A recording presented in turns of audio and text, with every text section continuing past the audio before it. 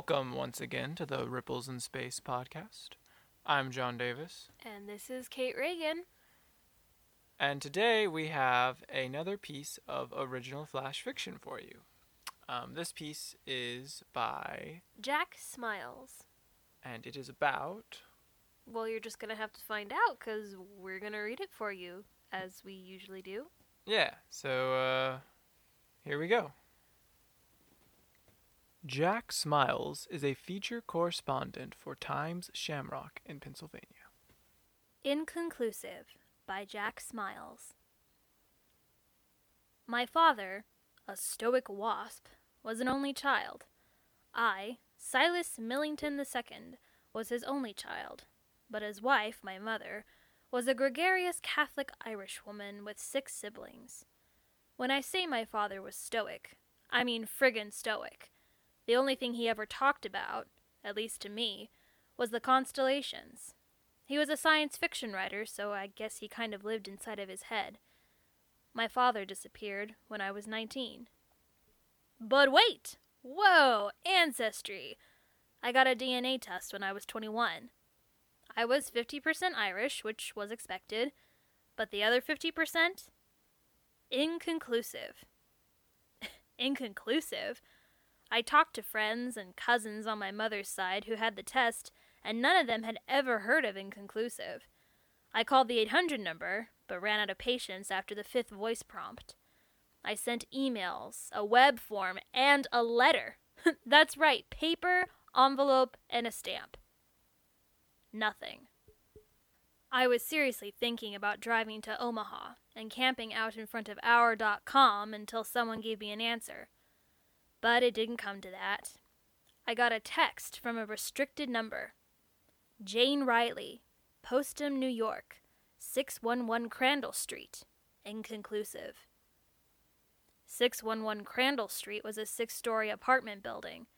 I didn't have an apartment number. I stepped into the foyer. The door to number 1 opened. If this was Jane, I hope to God we weren't related. She was gorgeous. Tall, blood-red hair, enormous green eyes. I had red hair and green eyes too, but nothing like hers. Jane?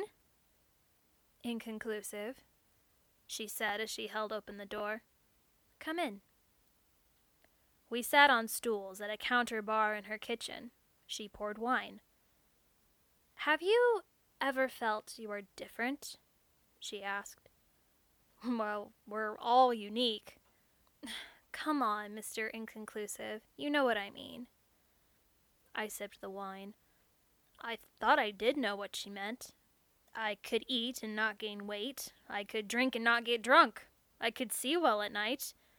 But I didn't say anything. Unique indeed, she said. Follow me. I'd follow her anywhere. We took an elevator to the roof. She walked to the edge at the back of the building. We stood side by side looking down at an empty alleyway. We have the same great-grandfather, she said. He was from... I didn't hear where he was from. She pushed me off. What the hell? So this is it.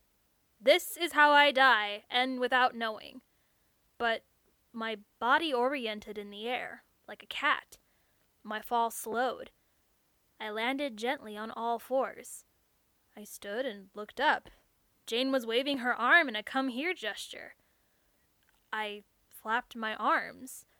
It was hard work, but I lifted off and flew up toward the top of the building. Huh. My father, I realized, really was a wasp.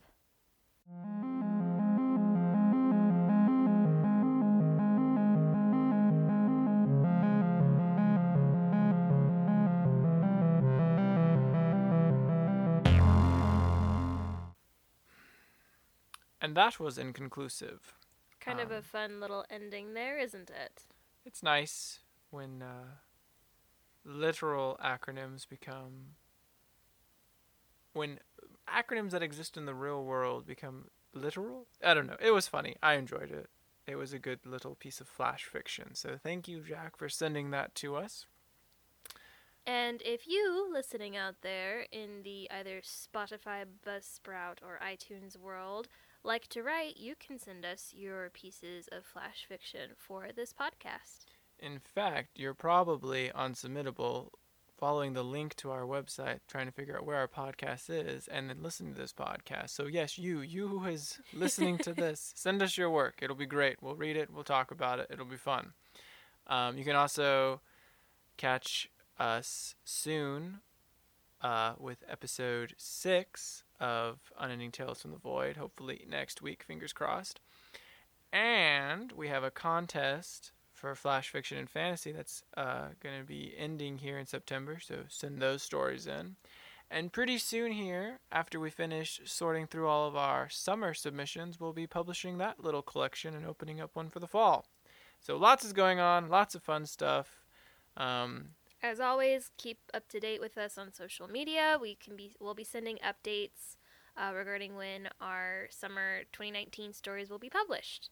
Yeah, so thank you for listening, and thank you for helping us grow.